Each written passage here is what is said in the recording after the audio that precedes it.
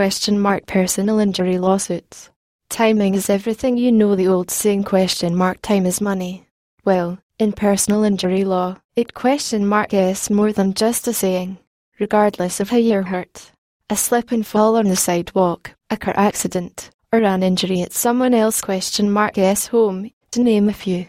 There is a time limit within which you can sue under tort law for your personal injury. After that limit, barring specific circumstances, you're out of luck. That time limit, according to the Ontario statutes, is 2 years. A proceeding shall not be commenced in respect of a claim after the second anniversary of the day on which the claim was discovered. 2002, C. 24, St. B. S. 4. Why is it important that I contact a lawyer right away, since I have 2 years? There are more factors to consider than the statute of limitations. 1. Having a lawyer involved from the beginning ensures that you're getting the maximum benefits you're entitled to under the statutory accident benefits legislation for a car accident. 2. Your potential claim is being properly followed and documented from the beginning. This one is critical. 3. Preparing a file for a lawsuit is a time-consuming effort and is not something you want carelessly thrown together as the calendar ticks towards the 2-year mark. Haste makes waste, increasing the chances of there being a costly error in your file, something that is overlooked in the race to get all the paperwork filed on time. 4.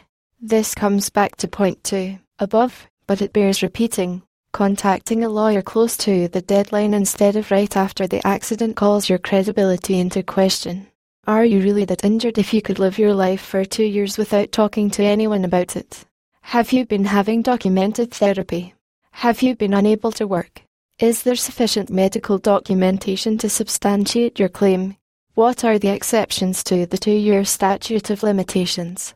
They are few and far between, but basically, they come down to these. 1. If you were a minor at the time of the accident, the 2-year limitation doesn't begin to apply until you turn 18. 2. If you didn't know your injury met the threshold required, car accident claims. I'll discuss this more below. 3. If you were mentally incapable of initiating the claim. What is a threshold injury?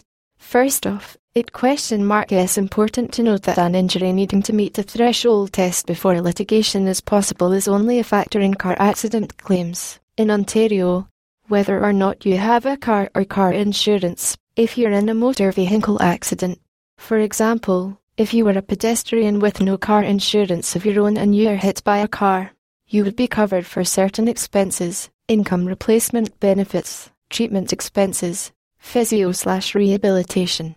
The question of whether you're able to also sue for other expenses, pain, and suffering comes down to whether your injury meets the threshold as defined by the Insurance Act.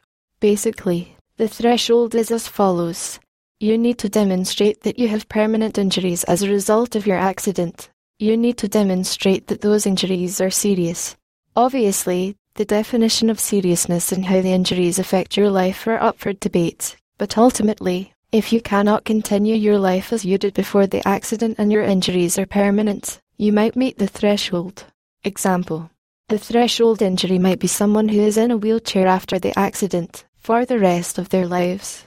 A person who sustains whiplash and returns to their normal activities after 2 months would not meet the threshold.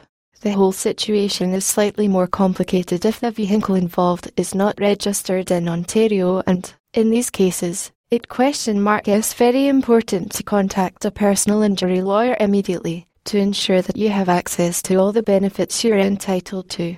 Suing the city. You need to be quick. The City of Hamilton, and Toronto for that matter, has a requirement that a notice of claim, which is your intent to sue, must be filed within 10 days of an incident taking place on their property. So if you slip and fall on city property, you have to file your claim immediately. This is definitely a situation where you need to contact a personal injury lawyer and get the ball rolling right away. There are always exceptions to these types of legislation in every city, but nonetheless, it's important to be aware of the overall law.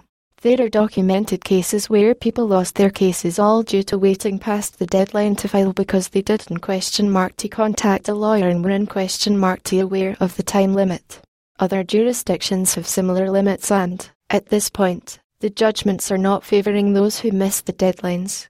My recommendation is that, if you are at all uncertain, check with the personal injury lawyer and do it quickly.